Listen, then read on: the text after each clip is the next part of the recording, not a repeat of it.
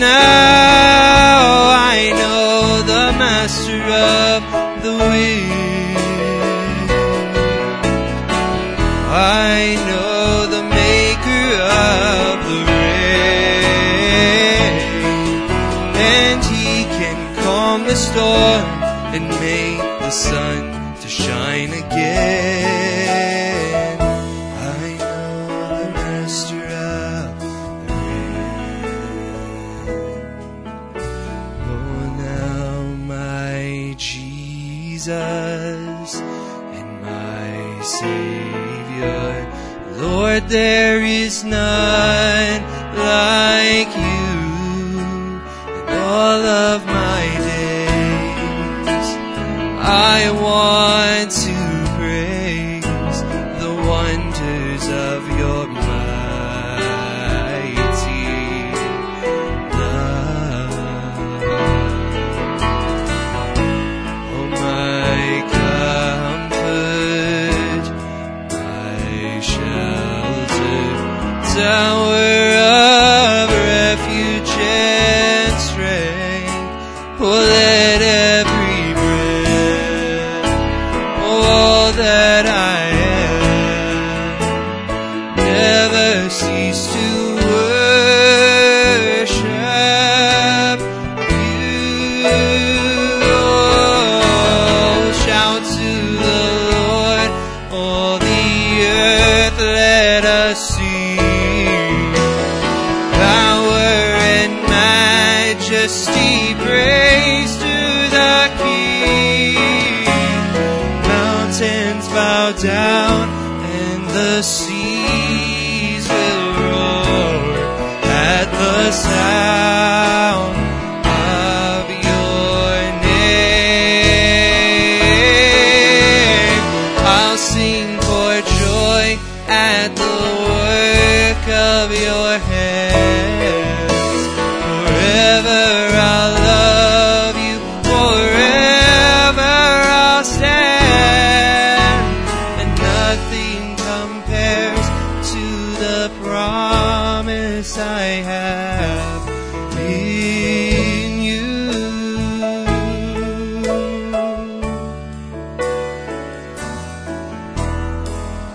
Oh, my Jesus and my Savior, Lord, there is none like you all of my days. I want to praise the wonders of your mighty. Oh, he's my comfort and my shelter, my tower of refuge and strength. Oh, let every breath, all that I am, never cease to worship you. Oh, shout to the Lord, all the earth, let us sing. Power and majesty, praise to the King. And mountains bow down and the seas will roar at the sound of your name. And I'll sing for joy at the work of your hands. Forever I'll love you, forever I'll stand. Nothing compares to the promise I have. No, nothing compares to the promise I have. Oh, no, nothing compares to the promise I have in you. Amen. We just just want to welcome you this evening. Let's change the speed up just a little bit, and let's sing that song, Meeting in the Air.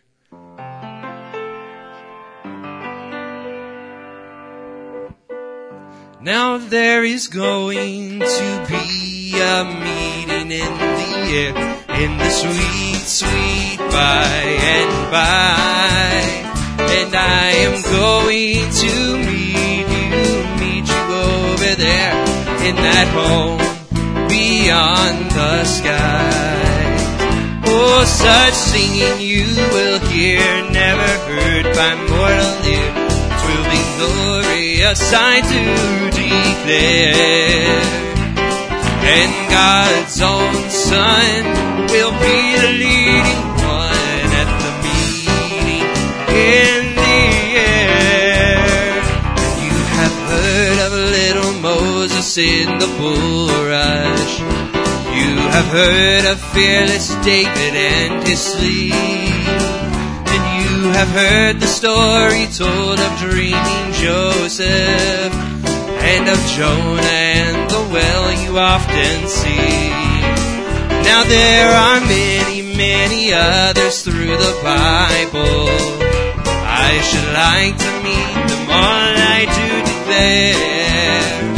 By and by the Lord will surely let us meet them at that meeting in the air. Oh, there is going to be a meeting in the air, in that sweet, sweet by and by. And I am going to meet you over there, in that home beyond the skies. Oh, such singing you will hear, never heard by mortal ear. 'Twill be glorious, I do declare. And God's own Son will be the leading one at that meeting in the air. Many things will there be missing in that meeting, for the mourner's bench will have no place at all. There will never be a sermon preached to sinners, for the sinner had refused to heed the call. There will be no mourning over wayward loved ones, and there will be no lonely nights of pleading prayer.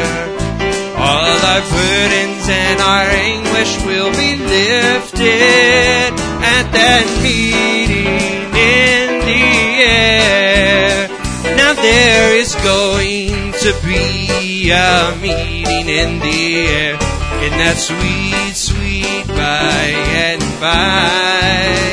And I am going to meet you over there, in that home beyond the skies.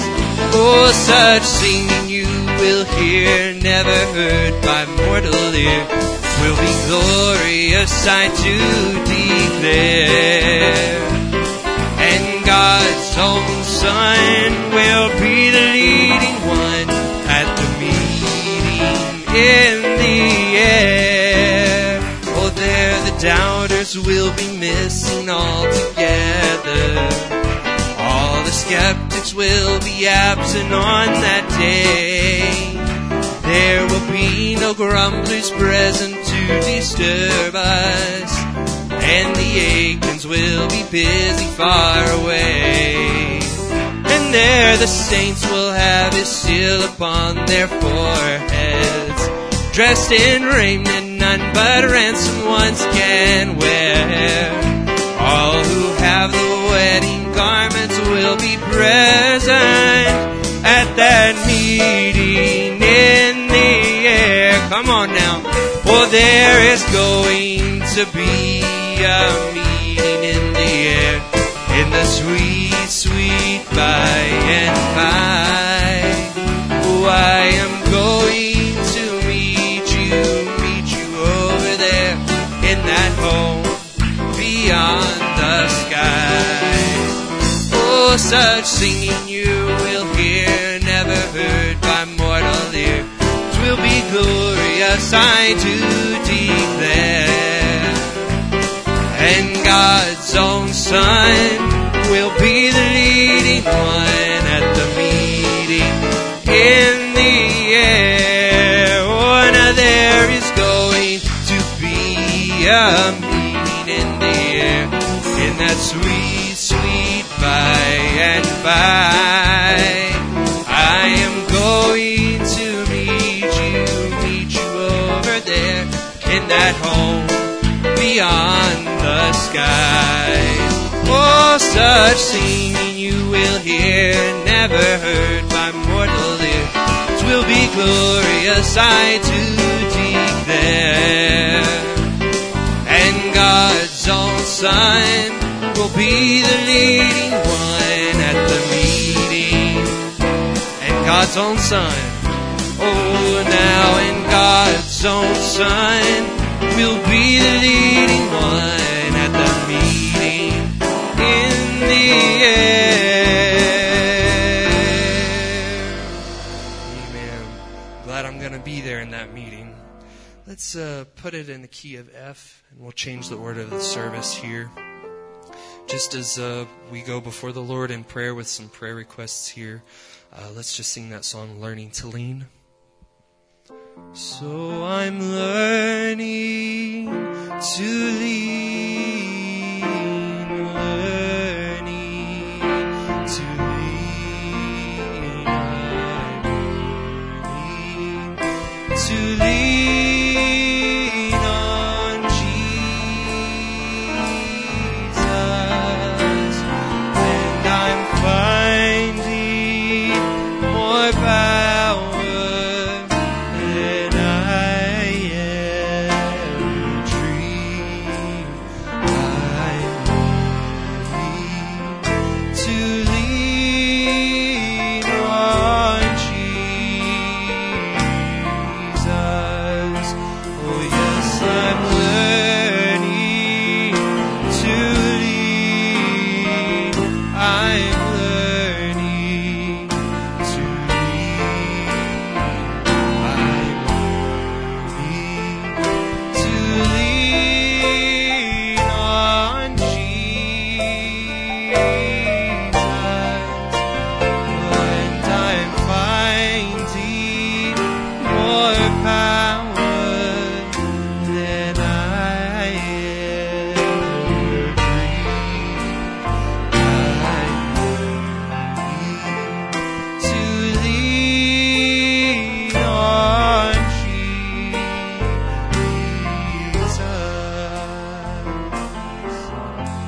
Amen. You may have your seats for just a moment. If you would continue to play something softly, Brother Matt. We just want to remember Brother Bill Walters' father, who is in rehab in Florida. So we just want to remember them in prayer. And we just want to continue to remember Sister Laura Collins up in Canada, that the Lord would just touch her, and that the Lord would also just be with her family as well. We just want to continue to remember Sister Connie Hughes, who is going through therapy. So we just want to remember her after her surgery. Also, I was told that Sister Karen, my aunt, and my Aunt Amber were not able to be with us. They are having some issues down in their back. So we just want to pray for them. And right before service, I don't know too many details, but Ashley, my sister, she sent a text out in a little group chat saying that one of her students was sick with pneumonia, and they were concerned that that they might have to go in the hospital. So we just want to remember that little child there who's, he's only 2 years old, roughly, so we just want to remember them. And that's all the prayer requests I have. I know we all have unspoken prayer requests just by the lifting of our hands. Just also continue to remember those in Ukraine and surrounding countries, and those that just need a touch from the Lord. And if you would stand, if I could have Brother Tim Cross just come and pray over these, and also he has a special at this time, so if you would just come up and pray.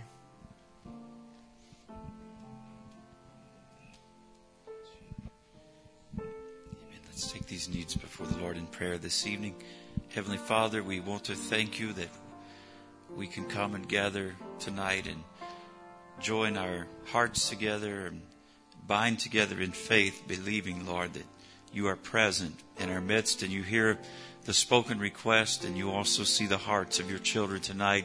You're conscious, Lord, of our unspoken needs, or the things, Lord, that perhaps we wouldn't say to another, but we can certainly say to you tonight. And we pray that in this gathering tonight and in this service, Lord, that you will be glorified in our midst. Lord, that we'll be able to place these things now before you in prayer, believing, Lord, that you hear and you answer in due time. And Lord, we're not just here to ask. We're here to thank you, Lord, for all of the times we've seen you move, Lord, in our lives down through the years. And we know, Lord, that you haven't changed in what you're able to do. Lord, you will continue to do, and we thank you for that. We pray, Lord, for the needs of healing, both physically and spiritually. And we certainly want to lift up, Lord, this portion of your bride, Lord, over in the European countries, Lord, both in Ukraine, Lord, where so many are fleeing, Lord, the conditions there, and then in the neighboring countries, Lord, where they're receiving, Lord, these refugees and offering them food and shelter and clothing and all of the things they have need of, Lord. We know that in all of this, prophecy is being fulfilled. Your coming, Lord, is nigh. And we want to be prepared for that too, Lord. So that as we gather this evening, if there are things, Lord, in our lives, even beyond what we are conscious of as needs, Lord, if there are things that you need to take from us tonight, help us, Lord, to open our hearts and place that on the altar too, Lord, that we can leave here changed and more ready for your coming, because we know it's so soon. Bless your children, Lord, here and afar, those tuning in tonight or those listening and watching. Lord, may your omnipresence go right there to where they are and draw them close to you right now, Father, and minister to their needs. In Jesus Christ's name, we pray and ask it. Amen. Amen. God bless you. You may have your seats.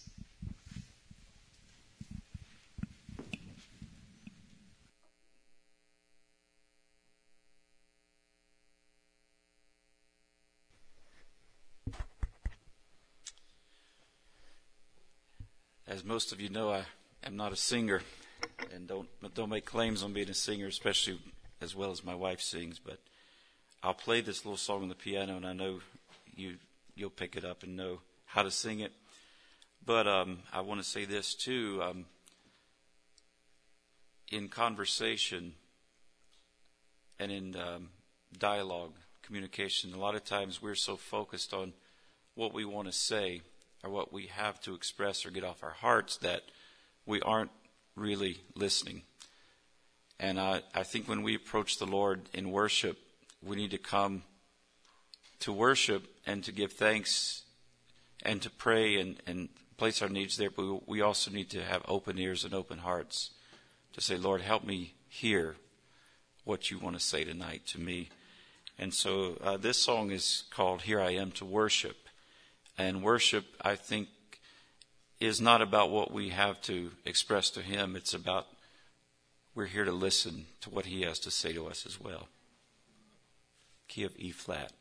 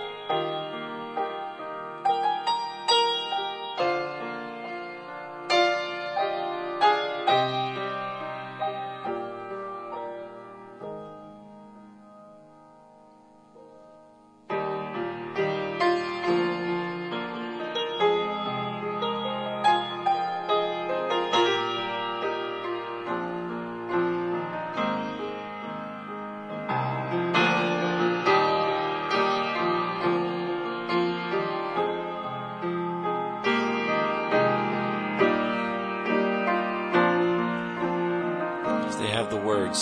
Let's sing the chorus together. Here I am to worship. Here I am to bow down. Here I am to say that you're my God. You're altogether worthy, altogether lovely, altogether wonderful to me. Try verse 1. Light of the world, you step down into darkness. Open my eyes, let me see beauty that makes this heart adore thee. Hope of a life. Maybe just stand and sing it with me. Here I am. Is that why you're here tonight? Here I am to bow down. Here I am to say, you're my God, and you're altogether lovely, altogether worthy, altogether wonderful to me. King of all kings, you're so highly exalted, glorious in heaven above. Humbly you came to the earth you created, all for love's sake became poor. And here I am to worship, here I am to bow down, here I am to say, you're my God, you're altogether lovely, altogether worthy, altogether wonderful. Just sing that again as our brother comes back. Here I am to worship, here I am to bow down, here I am to say that you're my God. Oh, you're altogether lovely, altogether worthy, altogether wonderful to me.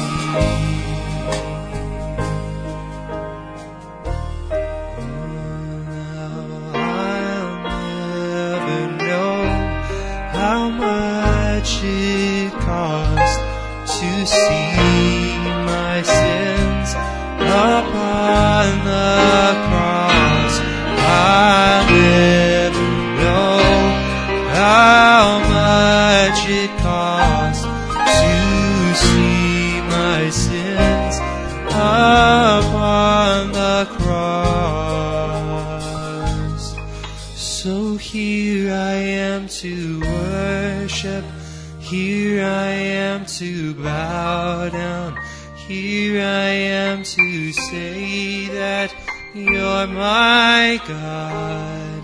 You're altogether lovely, altogether worthy, altogether wonderful to me.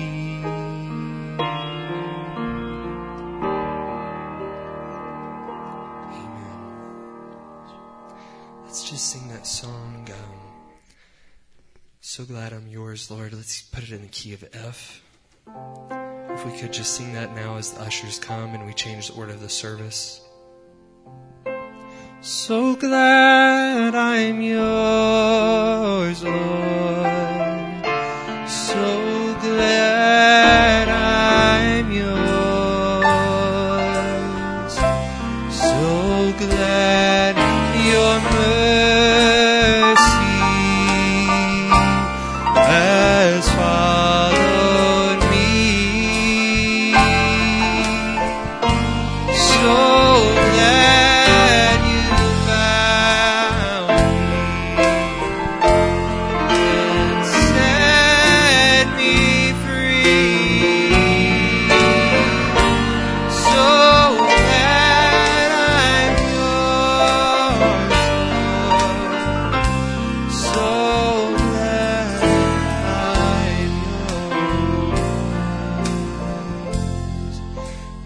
Just a quick announcement before we have the ushers pray. We just want to remember this weekend, the marriage banquet. So for those of you going, just remember that. That's this Saturday. Also, this Saturday is that lovely time of year where our clocks push forward. So just remember that so you are not late Sunday morning, that the clocks do move forward. So if I could have Brother Chris just pray over the tithes and offering.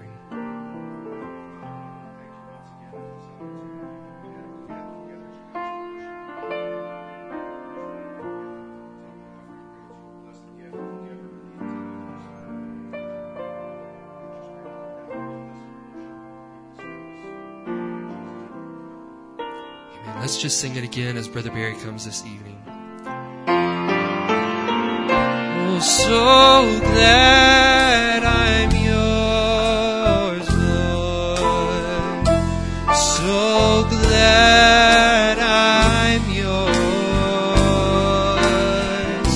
So glad your mercy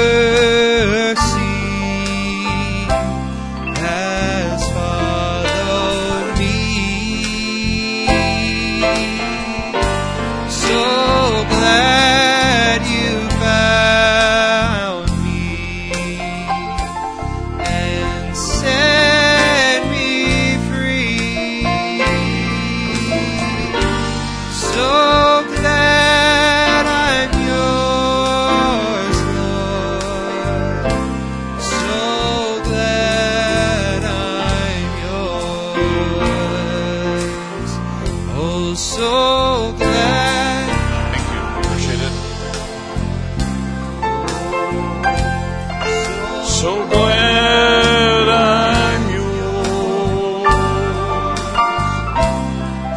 So glad your mercy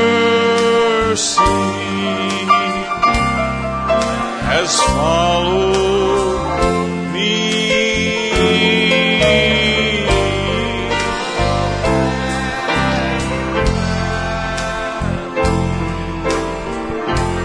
And set me free. So glad I'm yours, Lord. So glad I'm yours. We welcome all of you tonight to the house of the Lord. It's certainly good to see all of you and nice to be back. We appreciate you coming tonight on a busy midweek. It's always nice to see you here and to make that sacrifice, and we pray that God will fill your cup tonight.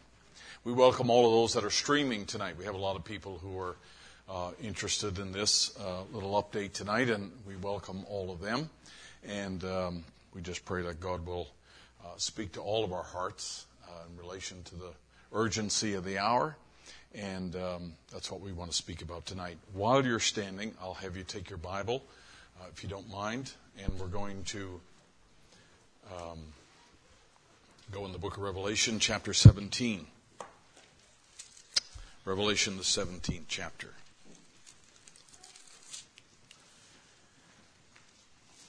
Now, tonight, if you have the opportunity, you ought to wish Matt Cross a happy birthday. If you see him after church. Matt's 21st birthday tonight. Revelation chapter 17 and verse 17. Well, if you don't mind, let's just read a little above there.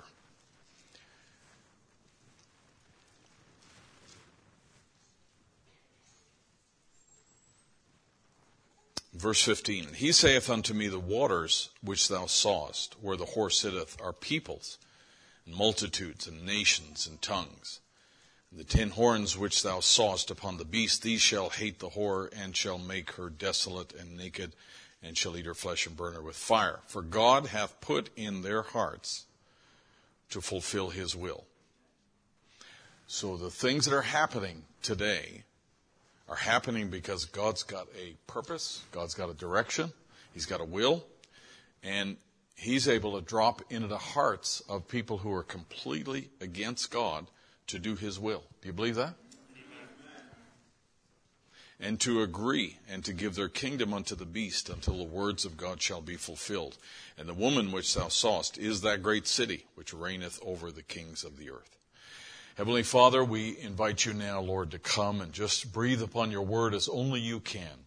Lord, make it live. Quicken it, Lord, I pray. And Father, may you just speak to the hearts of your people, not only that are gathered here tonight, Lord, but those who are listening. And Father, we think of those that are in great need tonight, Lord, that maybe just gathered among themselves in different places in the world.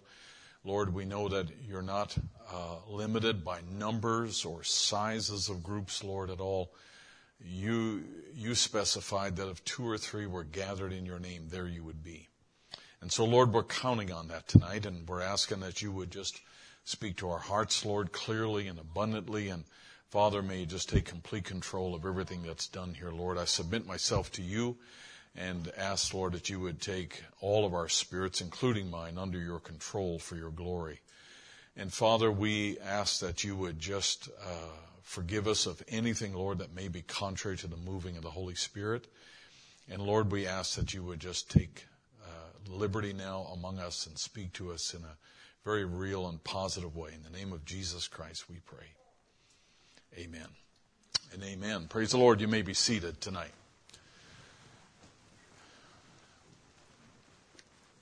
Now, we're going to jump right in, and I'm going to give a little update, as you can tell from our opening screen here, and give you a little some new information. And depending on how much time we have, I think we're living in the midst of a lot of Scripture being fulfilled. I didn't think that at the beginning. I didn't think that as much as I do now. And the more I carry on and look at this, the more I realize this has got the stamp of God on it.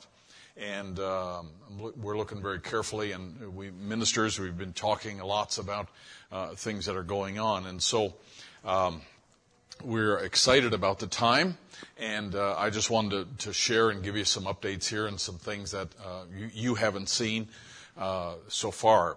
I've been directing people to our website, and I want to say I appreciate Lucas and Haley, who have done a great job at helping out. I don't know where Lucas is, but they've done a great job at posting things up there, and lots of people have been able to go there and contribute so that these funds flow over to Ukraine and the people over there and the people outside who are coming outside the country as well.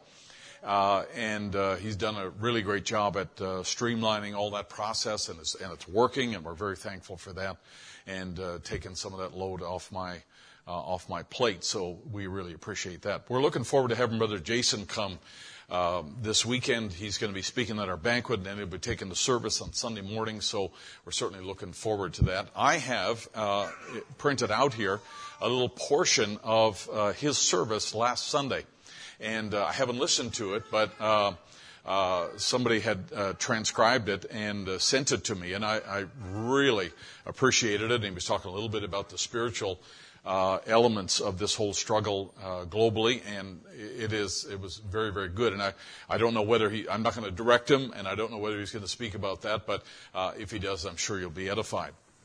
Now let's just jump right in and say that, first of all, I think this would be self-evident to you, but I never like to project myself as somebody who knows all the answers about this. I'm just like you. I'm learning just like you, and gathering information, researching, praying, studying the message in the Bible. And I don't mean at all in any way to project, a thought or an idea that, I've got all the answers here. I don't think there's anybody on earth, really, who knows what tomorrow holds. But we are confident that we know who holds tomorrow, and that nothing happens in this earth by chance, especially at the very end, the end times.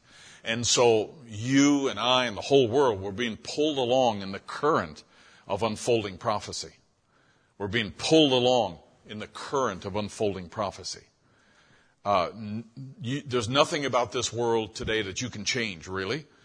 Maybe in your own little atmosphere, in your own little space, but the world is moving in a certain direction.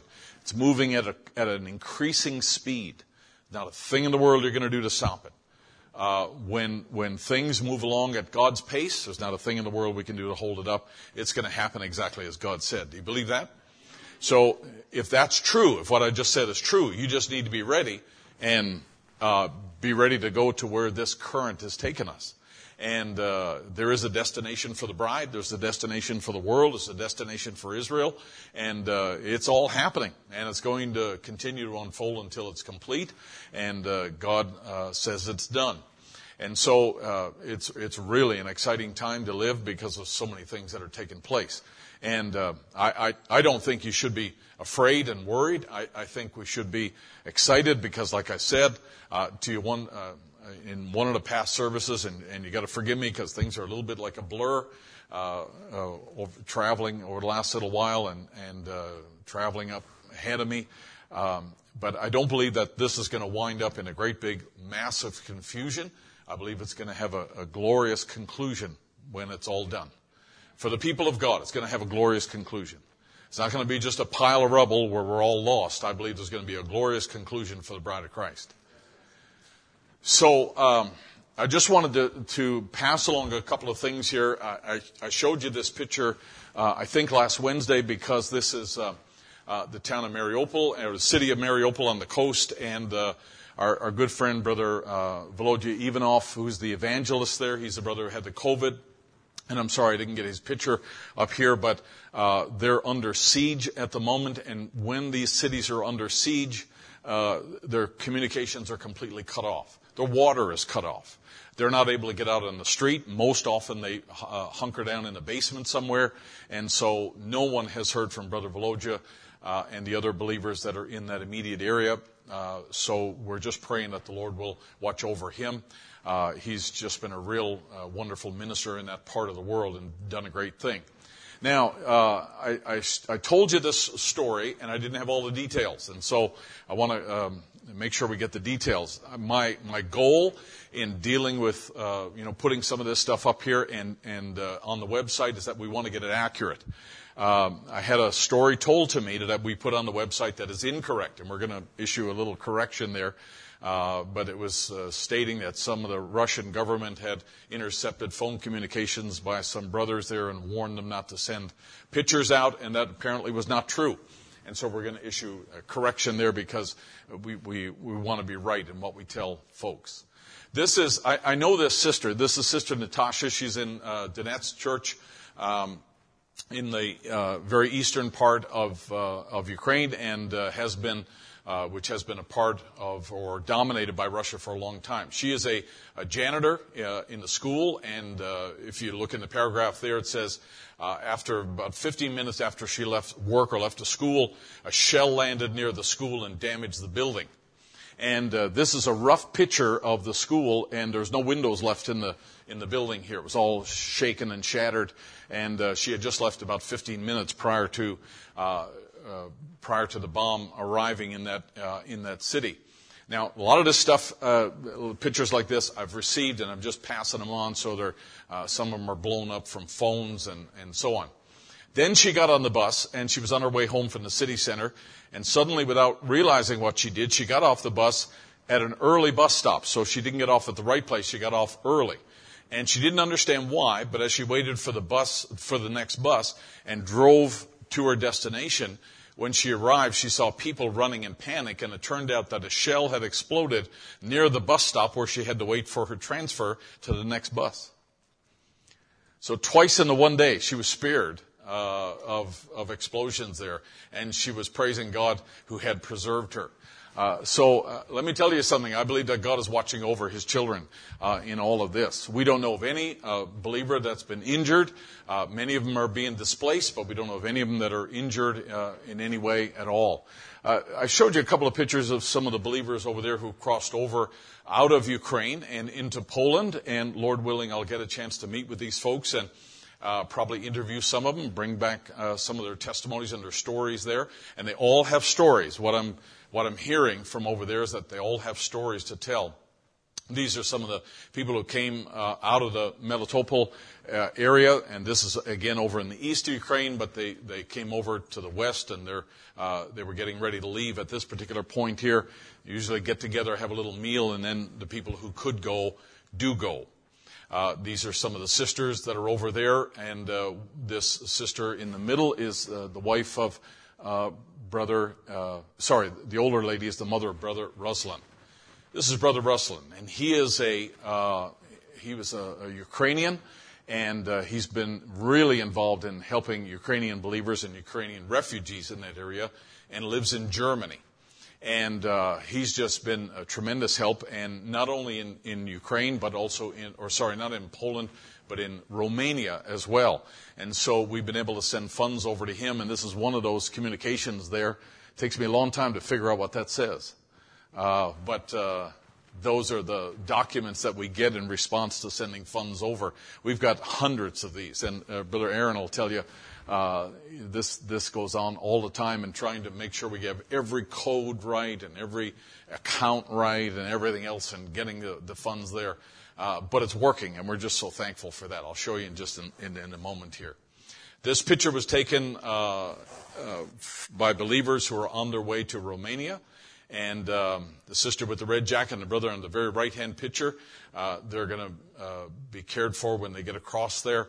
And there's several families that are now trickling over. There's over 2 million people there who are on the border waiting to get across. And the conditions are not very good in that area where people are congregating. These are some more of the believers who are waiting to get across.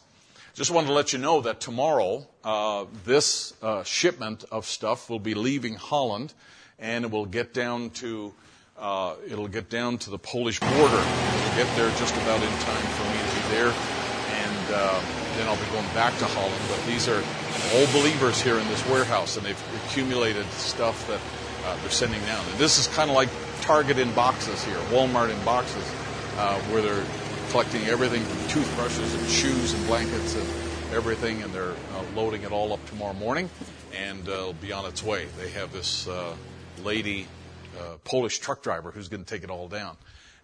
This is not the main need right at the moment, because there's not many places. They can't send down multiple trucks because there's not places for storage in that area. But they are going to be bringing down stuff so that they can outfit believers as they come across, and their families come across to the border. Once they come across the border, they wait for a couple of days. They usually get refueled. They get refreshed. They get a little meal. They get rested up a little bit. They'll take some basic supplies like this, and then they move on to where their family and friends are located in Europe. And they have a 3-year pass to live anywhere in the European Union. So they don't have any restrictions. They can go anywhere in that part of the world. And once that 3-year period is up, most likely they would have to return back to Ukraine or whatever it's called after that 3-year period. So it's a pretty daunting situation for the believers who are coming across there. But they do basically come across with nothing except their purses and that kind of thing. This was a sister who sent a picture today, and she had bought baby food and medicine using the funds that are being sent over, and this was her pile of stuff that she had there today. Now, there are, again, the pastors in that area, in Poland, Romania, and the European side, they're not saying, hey, we need blankets and shoes. There's literally hundreds and hundreds of organizations that are supplying this stuff to that part of the world. So we don't need to collect shoes and purses and send it over there. There's millions, literally millions of tons of material going over there. What they're telling us is that the way that we are distributing funds within the country is the most effective way to help the people. And so I'll show you that just as we go forward here. But I just wanted to say that these organizations are outfitted. They're very good at sending stuff over. This happens to be Samaritan's Purse. Samaritan's Purse has their own airplane that they fly back and forth in the situations like this where there's a crisis. And in this picture over here, on the bottom right-hand corner, that plane is leaving with a hospital. That's a field hospital that they actually pack up and put inside the plane, and they're going to go inside Ukraine and set up this field hospital. They're already there. They've already landed. They've already set up this hospital. And one of the reasons that they're setting up the hospital is so they can perform medical services for the people, but also in case there are war injured in that part of the world. So they're going to be moving into harm's way, close to it, and they're going to be helping the people over there. And they have all of the facilities. They can, give blood. They can do the oxygen. They can do x-rays, everything that they need to do, all the way out to surgeries. Which brings us to the announcement that Sister April Grant is going to be joining Samaritan's Purse over here and working in that hospital. And she's just working on the time when she can get there, but she is a reserve person for Samaritan's Purse, and she's pretty excited about going over. If I wasn't going over, I was going to volunteer as a chaplain to go over just to be there and get inside the country.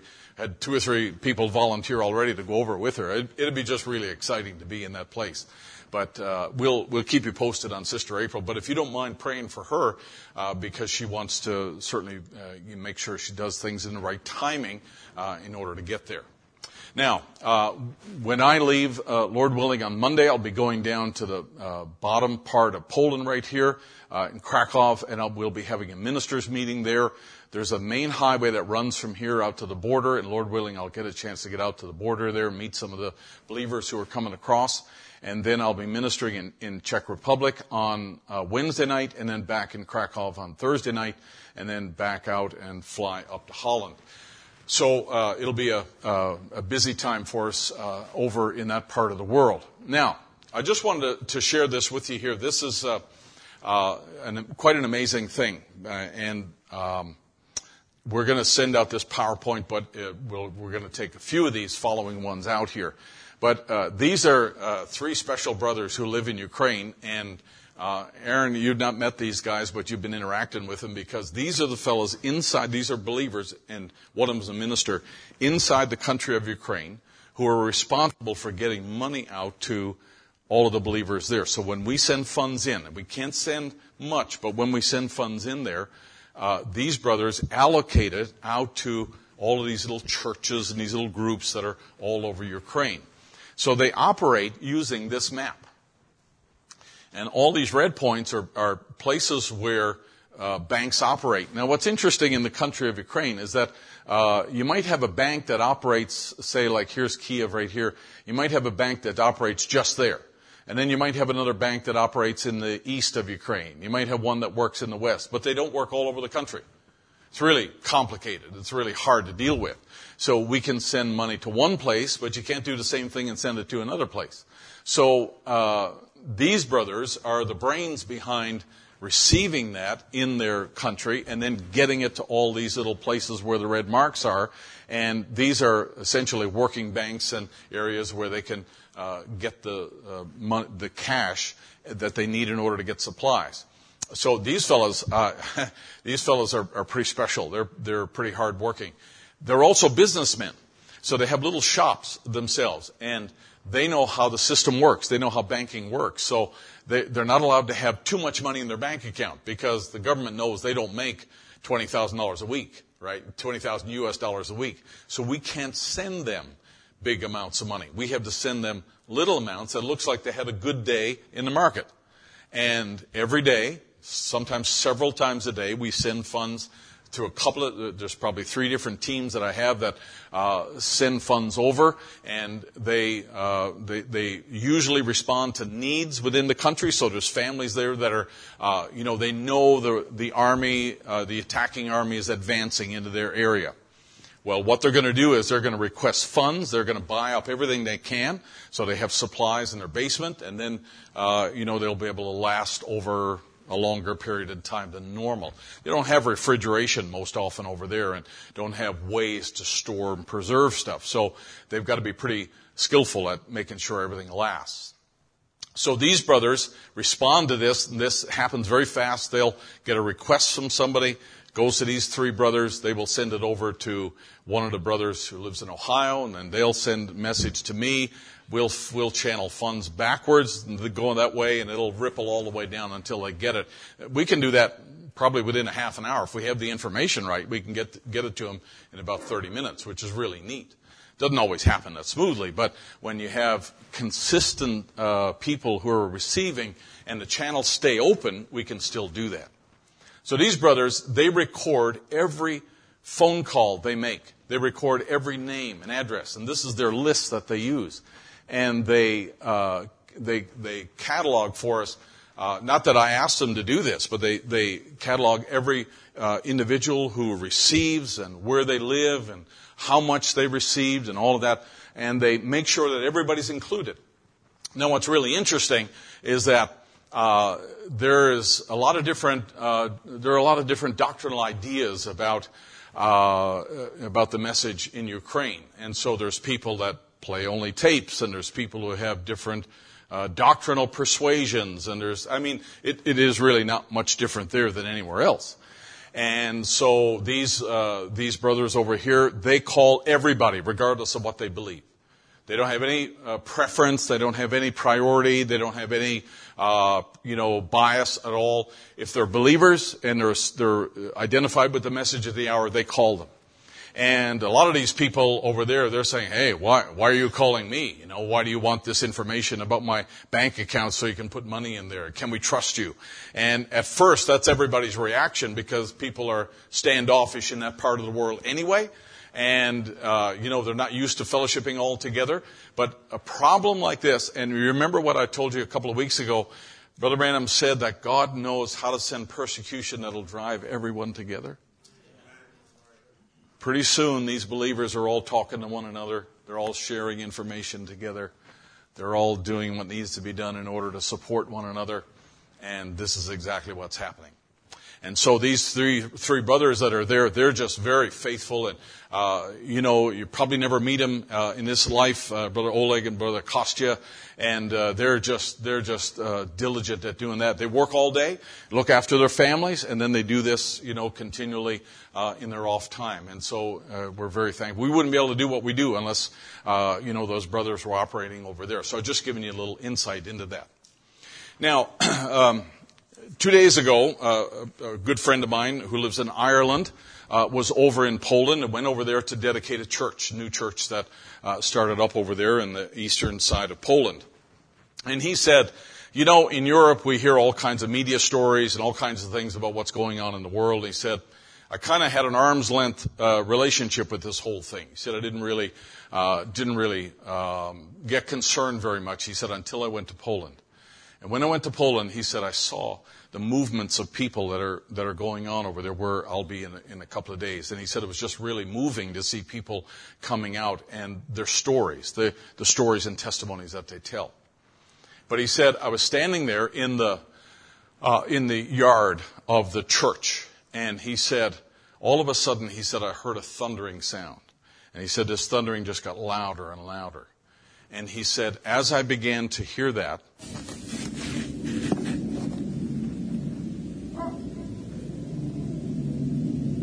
just got louder and louder. He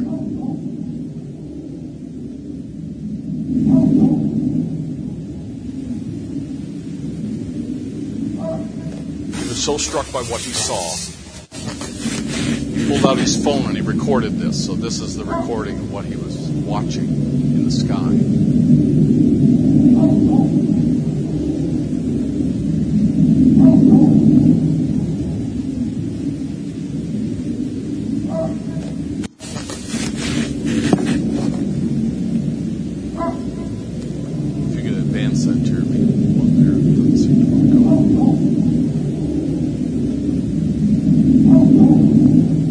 This was a fleet of C-17 Globemasters. These are I think, probably the largest plane, not the largest, but almost. I mean, they're pretty big. These are the ones that they can drive the vehicles up into and troop carriers and so forth. And he said, I was just struck by the number of these German planes. There's about 4 or 5 a day that are American, but these are German aircraft that are filled with all sorts of weaponry, advanced technical weaponry, that is being moved by U.S. and NATO forces into secret airfields in Ukraine. And he said they were coming down just beyond where we were. And he said as soon as they drop onto the ground, as soon as they come to the ground, this was an article that this brother found for me. And he said once they hit the runway, he said these C-17 planes, he said, as soon as they get down and they unload them, they shut up the doors. He said that another one was landing. And the missiles that they took off these planes did not stay in one place for a long time. They were taken quickly by land to their final destination. So as soon as they open that door, roll out all the weaponry that's there, it's gone. They put it on trains, they put it on trucks, they hide it, and it's gone. And it's moved around in Ukraine by the military there. As many as 18 deliveries took place in a single day, and about 4 to 5 of those are American. The operation is coordinated by a mix of soldiers and civilians from NATO countries who have come to support Ukraine in its battle against a Russian invading force that is bigger and better equipped. And so to me, this is what's going to be happening in the long haul. It's going to be a long haul struggle because there's resistance that's being mounted there. Same article. With NATO's Eastern Europe members deeply worried about Russia's intentions. And let me tell you, they should be. I'm in contact every day with people who live in Latvia, Lithuania, Estonia, and Poland. And all of those nations, let me tell you, they're going to be right on the edge of an advancing Russia if Russia takes over all of Ukraine. Don't believe that it will, but they're going to be right on the edge of that. And those U.S. soldiers are notably deployed in Poland, where the 82nd Airborne is stationed on that training ground, and they had a simulation. The U.S. forces and the NATO forces and so forth, they had a confrontation there, which was a mock battle, and they're getting everybody ready for the contest. And the commander of the U.S. forces, the last paragraph, General Cavoli, he hailed the unprecedented mobilization of NATO forces over the past 2 weeks. He said, NATO is more unified than I've ever seen NATO unified before. And I have never seen the resolve and the practical expression of combat readiness that I see in the alliance's ground forces right now. Now, this is really interesting, and I put that up there because I wanted to just say that, and this is where it starts to lean into the prophetic, all right? So I just want you to, I'm going to give you a few things just to think about. Not going to be long, but I just want to give you a few things to think about. Because all of a sudden, we've had, for the last 40 years, we've had conflicts in different parts of the world. But you've never seen countries like Switzerland or Finland or Sweden come out and send arms and ammunition into countries that are trying to defend themselves. As a matter of fact, in my lifetime, I've never seen Sweden do anything when it comes to a military conflict. Nothing. Ever. Now, we have the entire economy of Russia ground to a halt because the world together just closed the valve, which would make you think how quickly the world can close the valve.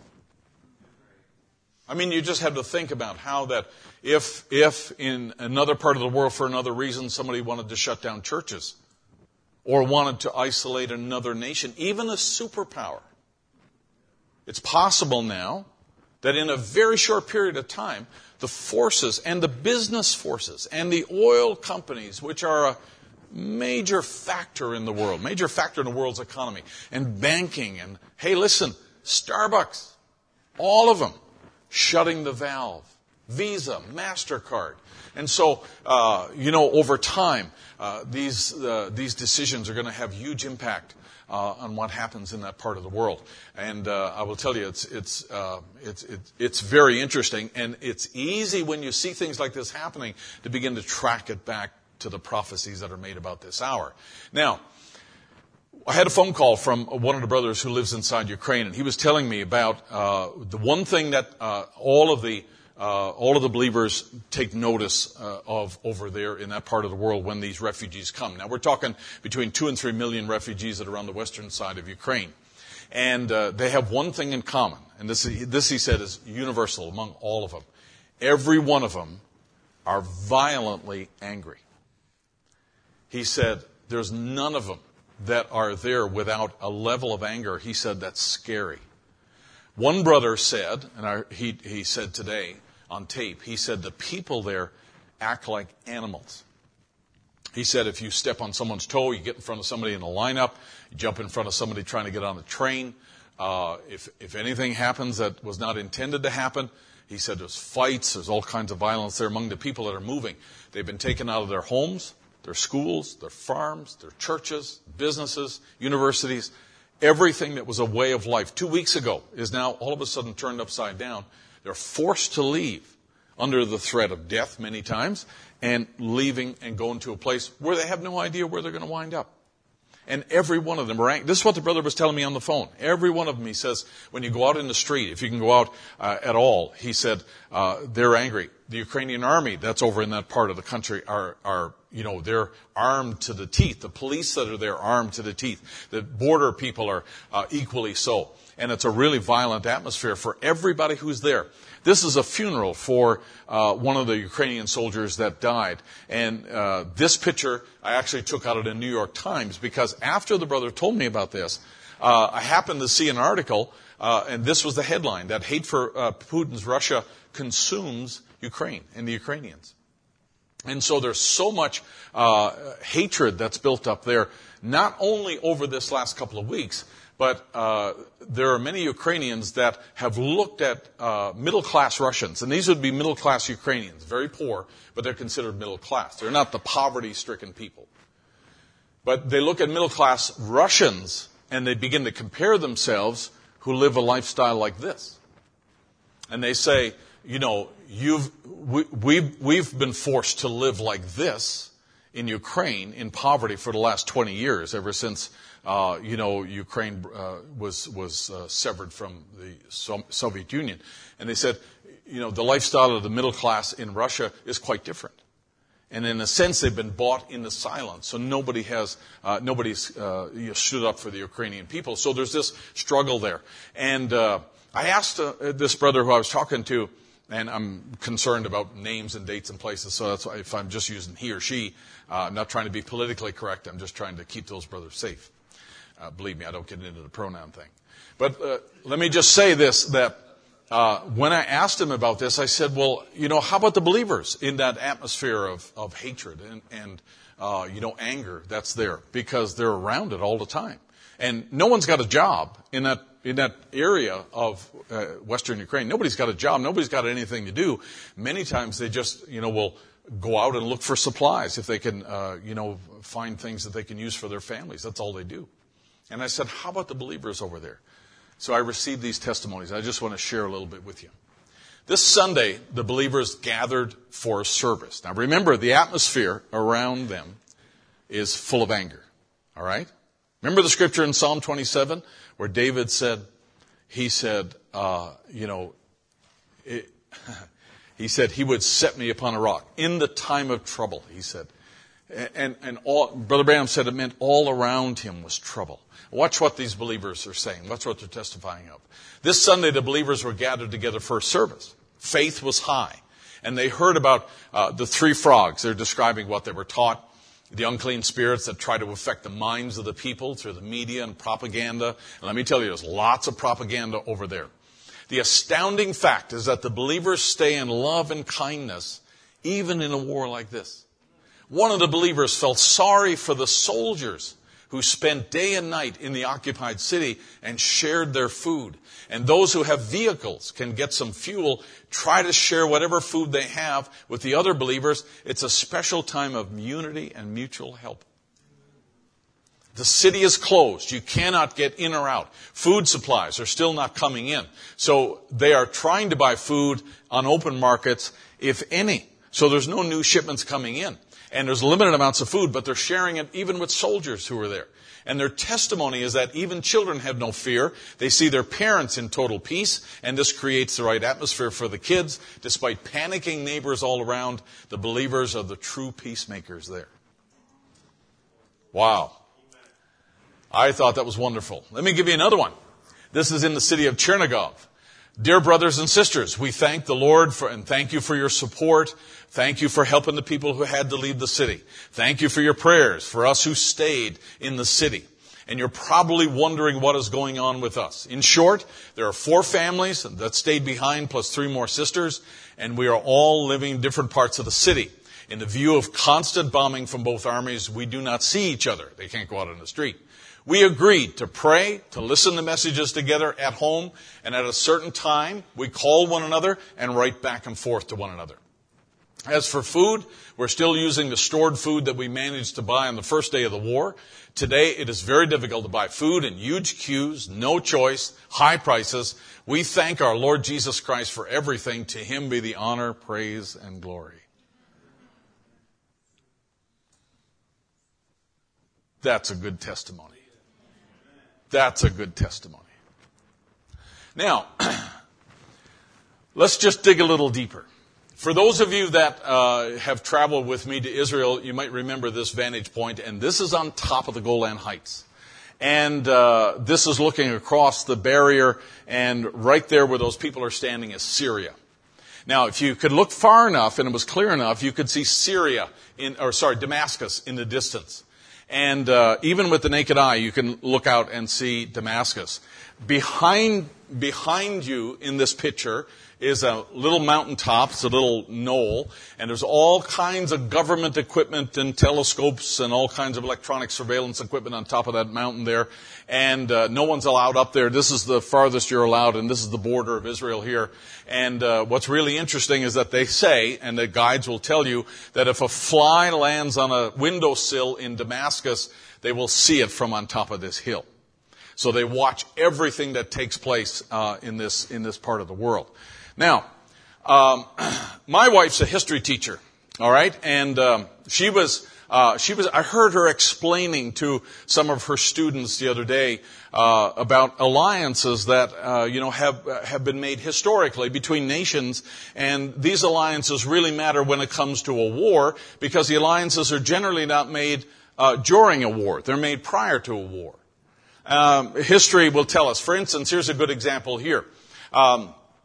The France, Russian, Great Britain, they had an alliance for many, many years. The Italians, the Austrians, and Hungarians, and the Americans and Germans, they had alliances. And we're looking at the period of World War I, okay, and the Ottoman Empire.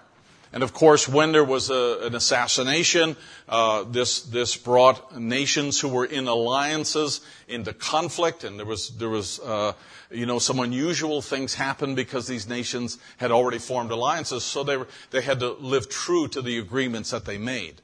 Now, I'm not going to go into the history lesson here, but it's very interesting how that all plays out. And when you put that on a map, this is what it looks like.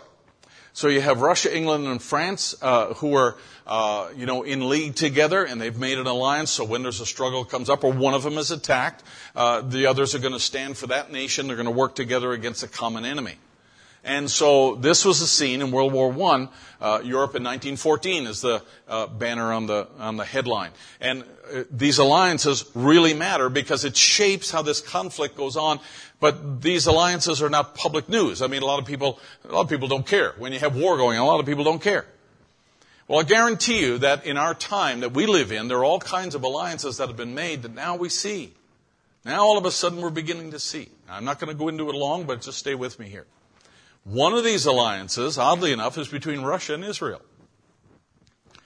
And I've got a couple of articles. Lucas will have all these. They'll be on the website so you can look at them and read down through them yourself. I just took little snippets out of a couple of them here just to kind of underscore my point here. In February in Jerusalem, this is a Reuters article, and I like their sources here. And I have the website on the bottom of the page, so if you want to look at the PowerPoint, you'll be able to click on that. Russia sees its military coordination with Israel over Syria continuing, the Russian embassy said on Saturday. Read it again. Russia sees its military coordination with Israel over Syria continuing. So I don't know whether you've heard, but Israel's kind of been in the middle in terms of making a stand in this conflict for a while. And they didn't condemn Russia, but they didn't join in with the United States. Now they have leaned towards the West. And but at the beginning, Israel was kind of hung in the middle. And there's several articles and several stories that were out there about why Israel was doing what it's doing and why they're sort of trying to act like a mediator in the whole thing. And it was I thought it was kind of strange, so I began to investigate and talk to some people who knew. And I read this article here, and they said following the 2015 Russian intervention in Syria, when Russia came down to Syria, Israel set up a deconfliction mechanism with the big power, meaning Russia, to prevent them clashing inadvertently during Israeli strikes against Iranian deployments and arms transferring in the neighborhood Arab state. Now, what does that mean?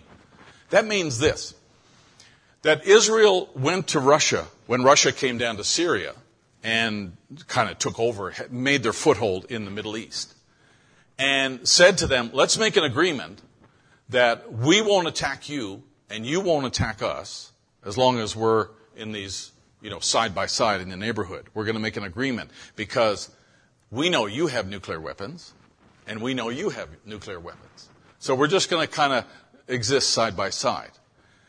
But we're going to make an agreement that says if Iran tries to bomb Israel, we're going to go after Iran probably before they take off on the runway, and Russia is not going to touch us. So Russia agreed. And Russia said that if Iran attempts to attack Israel, Israel has the freedom to be able to attack Iran without Russian planes in the air chasing them to the ground. So Russia's there in alliance with Syria and Iran, but they made a deal with the Israelis to say, if you want to go attack one of our people who we're in agreement with, that's okay. Because they're all, this is all the under the table stuff that you got to dig around to really find out. And the Russians are the masters at playing this game. The Russians are the best at playing this game.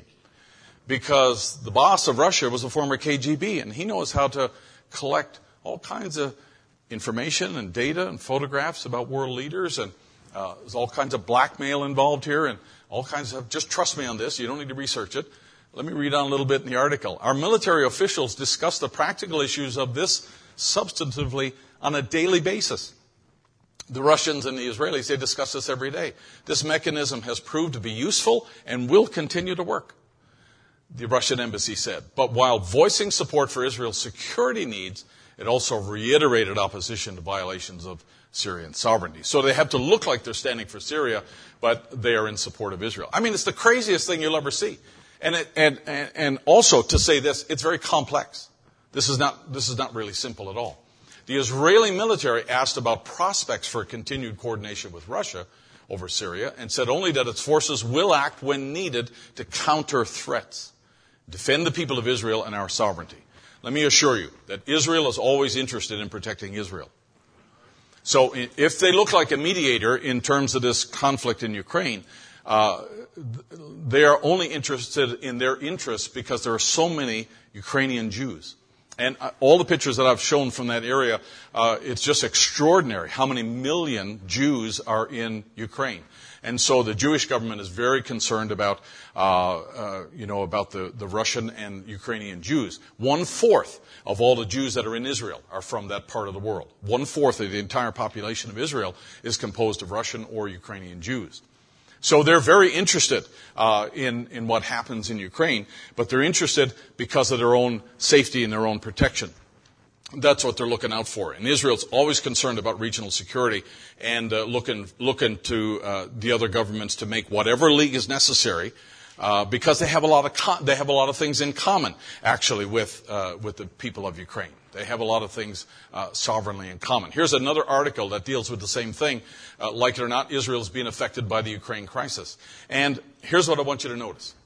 That in the conversations here, and go to the underlined part, both efforts failed. Israel's attempt to talk to the Russians, it failed because the issue is bigger than Israel. There's something bigger going on here than just a conflict between Russia and Ukraine. And Israel realizes that it's much bigger than something that Israel can handle. Now, you can read these articles and you can find out these negotiations, these agreements have been made. These are all historical. They all have been made. And it's really quite interesting how these nations now, the more that we understand, are looking back to see this is really a lot bigger than what we thought. Now, here's another article, again, that's on the website, and this has an interesting statement in here, and it says the United States, United Kingdom, and the European Union had barely announced sanctions on overseas Russian wealth when the oligarchs began to protest. And that means that after Russia invaded Ukraine, the entire world, and if you look down on the last line here, the Western powers also significantly increasing efforts to identify and freeze assets of Russian business, Russian government, and all the other things that are going on. So you have the whole world. And this is where we come back to my text here.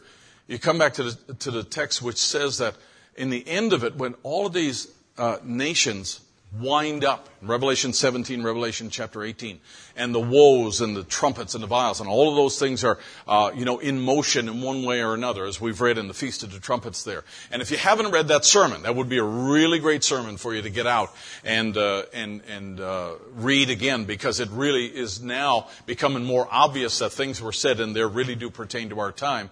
That, remember now, America is described as a lamb, which has the power of the beast before it. So when we say Western powers, there are forces at work here that are able to shut down an economy and a nation as big and powerful as Russia actually is. Now, let's look for a moment here. And again, I'm not going to be long, but just look for a moment here at Brother Branham's prayer, 1961, in the Message, Sirs, we would see Jesus. And he said, Heavenly Father, this is the closing hours of this world's history, and we know that there's no remedy left except the coming of the Son of God. And he said, as it was in the days of Sodom, we see atomic bombs, hydrogen bombs, every little nation waiting for somebody to let one loose. And he's just describing, as he described many times, about the times of the end, when it's going to wind up and there's going to be an Armageddon and all the other things. And he's just describing that in his prayer. But before that takes place, and we know it could be before morning, it could be at any minute. And our scientists tell us it's long ago, 3 minutes until midnight. Brother Branham said that for a long time. It's closer now than it was when he talked about it. But we know the hand of God, watch, we know the hand of God has stopped time to wait. Just long suffering like he was in the days of Noah. Now, when you take a minute and you go in your Bible before Revelation 17, which we've read, and you look at the fifth trumpet and how that was poured out, and Brother Branham brings that back, ties that back to World War II. And he says that there were, spirits that were unleashed back in that time. He said that came against the Jews during that time and anointed world leaders, right? Hitler, Stalin, Mussolini anointed world leaders to do what they did and had all of those nations rallied together to bring persecution on the Jews. And we know that it didn't stop in World War II. It went on. The spirits went on because now they were loosed and they went on. And we've had conflicts ever since that point in time. Now, it's almost like the way Brother Branham's describing it is that God's in the control room and he's got two hands on this thing. He's allowing Satan, who has the key to the bottomless pit, to open it up and all these things come onto the earth. He's allowing Satan a certain space of time. And then he's got another lever there, because when the enemy comes in like a flood, God raises up a standard against it. Right? So he allows a revival, allows a prophet to come on the scene, allows those ministers in the early 1900s and so forth to come. And every season that they came, it was countering something that prophetically was spoken of and being loosed in Scripture. It doesn't happen constantly, because God's got his hand on time and he's stopping time. Look what he says. Just like the long suffering as he was in the days of Noah. God's able to allow certain things to coast a certain time. And then, he pulls that lever and judgment strikes. And in that time, God, one thing's happening, another thing's happening over here to collect the elect that are supposed to be in the ark. Isn't that right?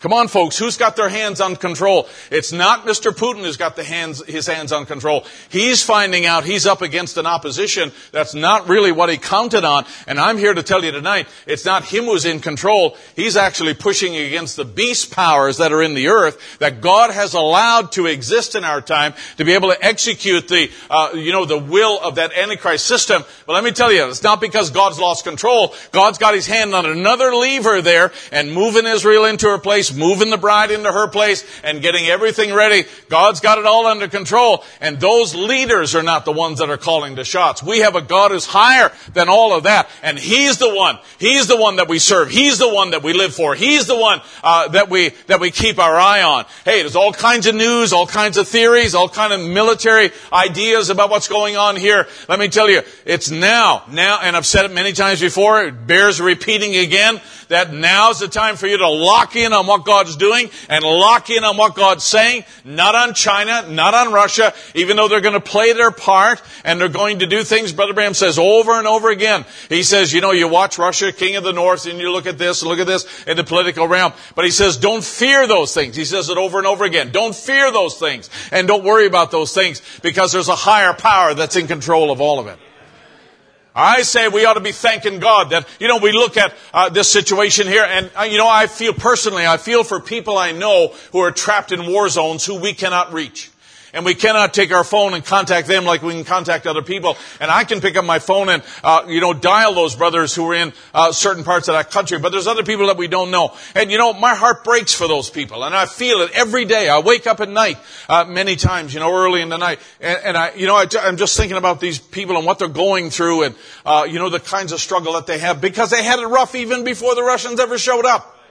And now to imagine how it must be. And, one of the sisters who came over to Uzhgorod, she was telling the believers there, she said, the whole time we were on this humanitarian train coming west, there were Russian planes above us firing above the train, just above the roof of the train.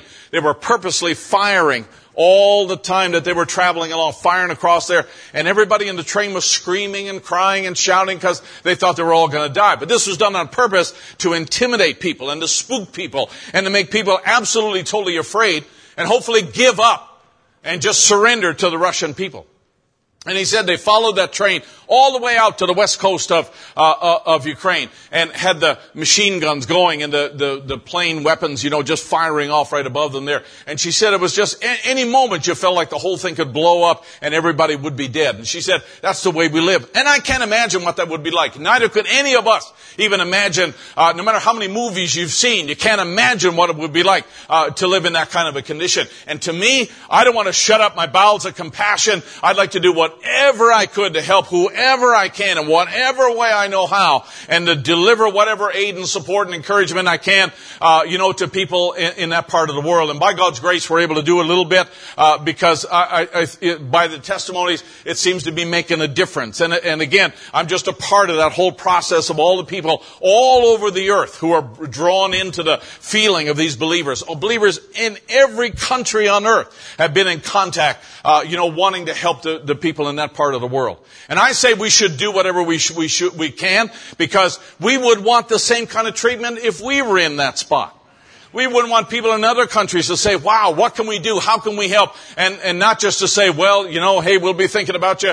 Hey, we want to do whatever we can to roll up our sleeves and do whatever. And I know that that's your heart as well. I will tell you, saints of God, that's a rough thing. But I know this, above all of that, and above all the fear and the media and everything else, we serve a God who's got His hand on the controls. And like Brother Branham said right there, we know the hand of God has stopped time long enough to let this catch up with that and this catch up with that and this revival to come and this ministry to come and the seals to be open and all the other things happening there. God's doing it all to make sure you're ready to go when the time has come. And when the time has come for the bride and everybody's found, let me tell you, God will pull that last lever and that bride will be gone in a moment, in the twinkling of an eye. Glory to God. It's happening, folks. I believe we're there. But you have to believe, and I believe this, that He said He'd never leave you nor forsake you. And we'd be able to gather under the shadow and the shelter of His wing. The Bible promises us that. And I believe that's still true. It's true in times of war, true in times of peace. And I want to show you one last slide. And this is the believers in eastern Ukraine. And this, even though you can't see it really well, this right here is a bomb that landed in a believer's yard near this city and didn't explode.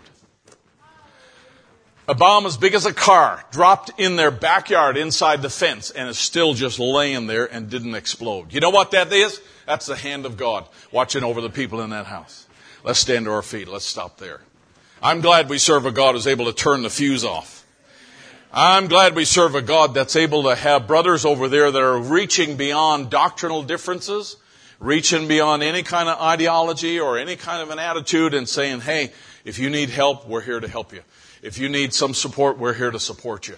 And I'll tell you what, that's the way they should be. That's the way we should be. I believe that's the way that family should treat one another.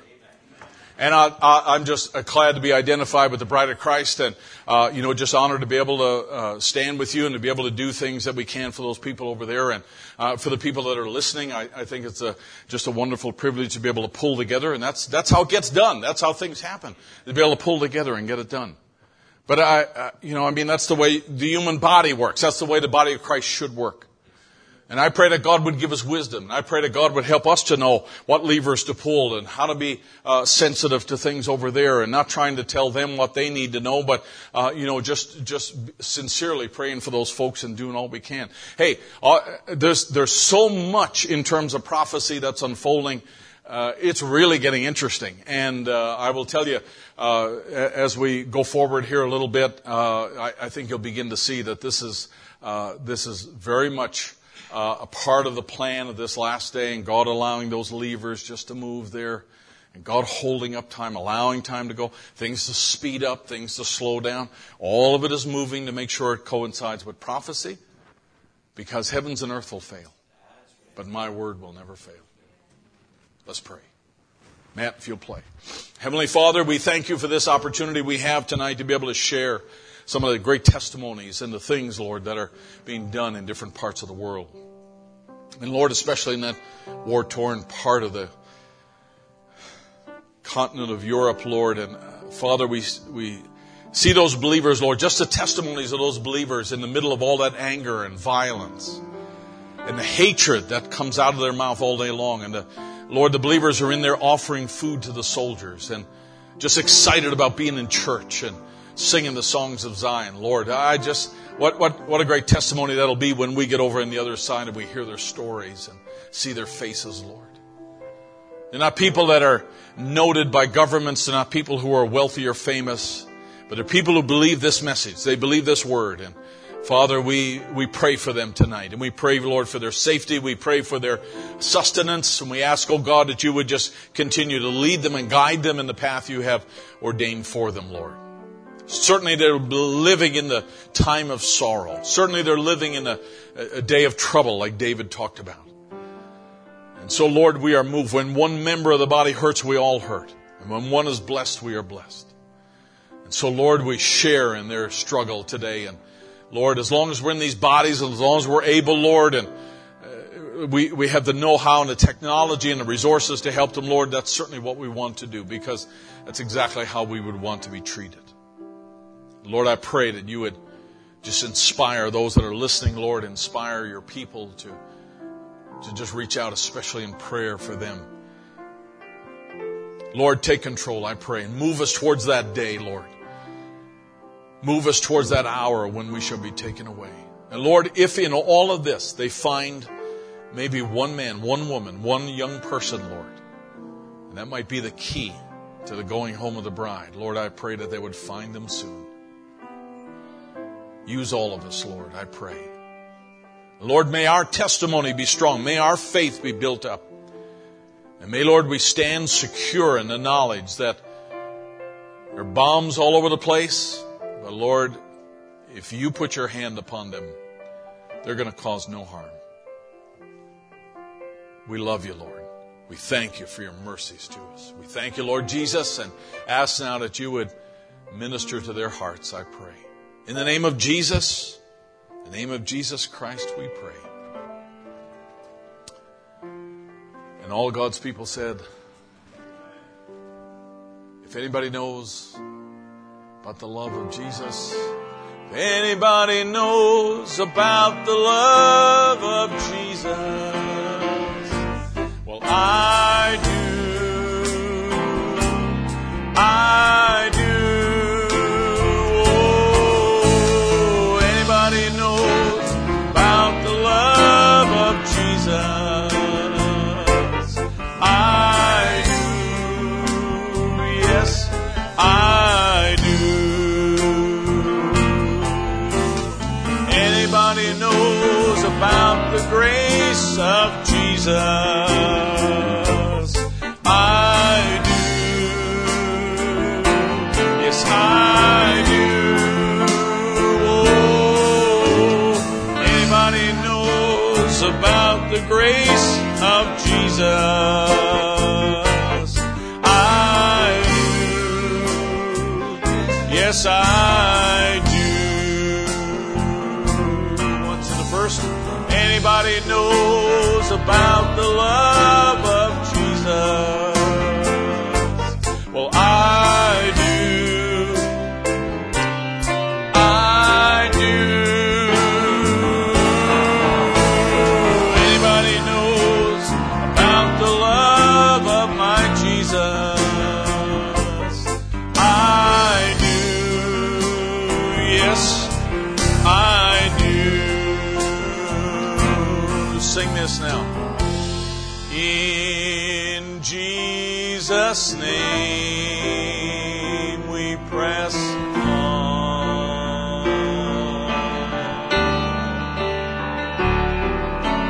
In Jesus' name we press on.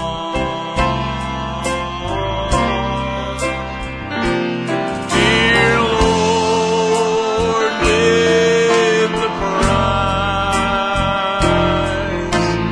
clear before our eyes. We find the strength to press on. Sing it again now.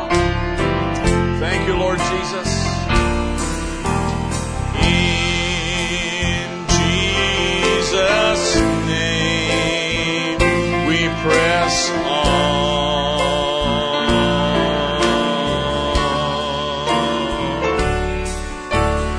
In Jesus' name we press on.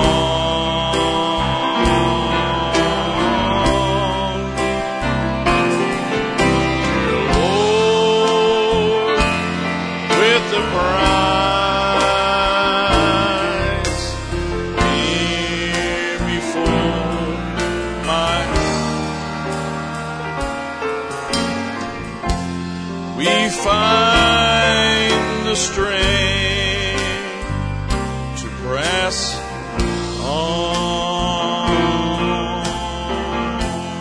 He is our peace, who has broken down every wall.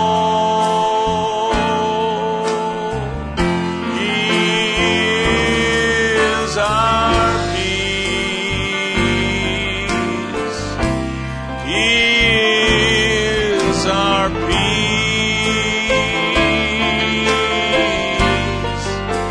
He is our peace, who has broken down every wall. He is our peace. He is our peace. So cast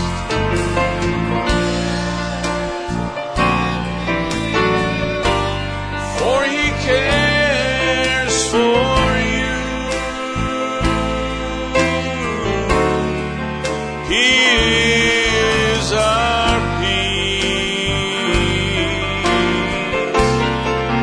He is our peace.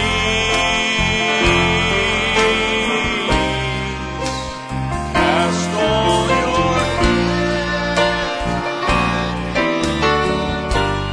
for He cares for you. He is our peace. He is our peace. May God bless you tonight. Pray every day, if you don't mind, for those believers. Let me tell you, God's in control, and we believe that very, very firmly, that God's in control. For those of you that are going to be at the banquet, we'll see you on Saturday night. The rest of you will see you on Sunday. And trust you'll come expecting. I believe that God will have good things for us on the weekend. So may God richly bless you, and thank you again for coming. Good to have all of you here. Good to have you here, Brother Tim, and each and every one. May the Lord bless you. Let's sing that little chorus. The more that I surrender, the lighter my load, as we go tonight. The more that I surrender, the lighter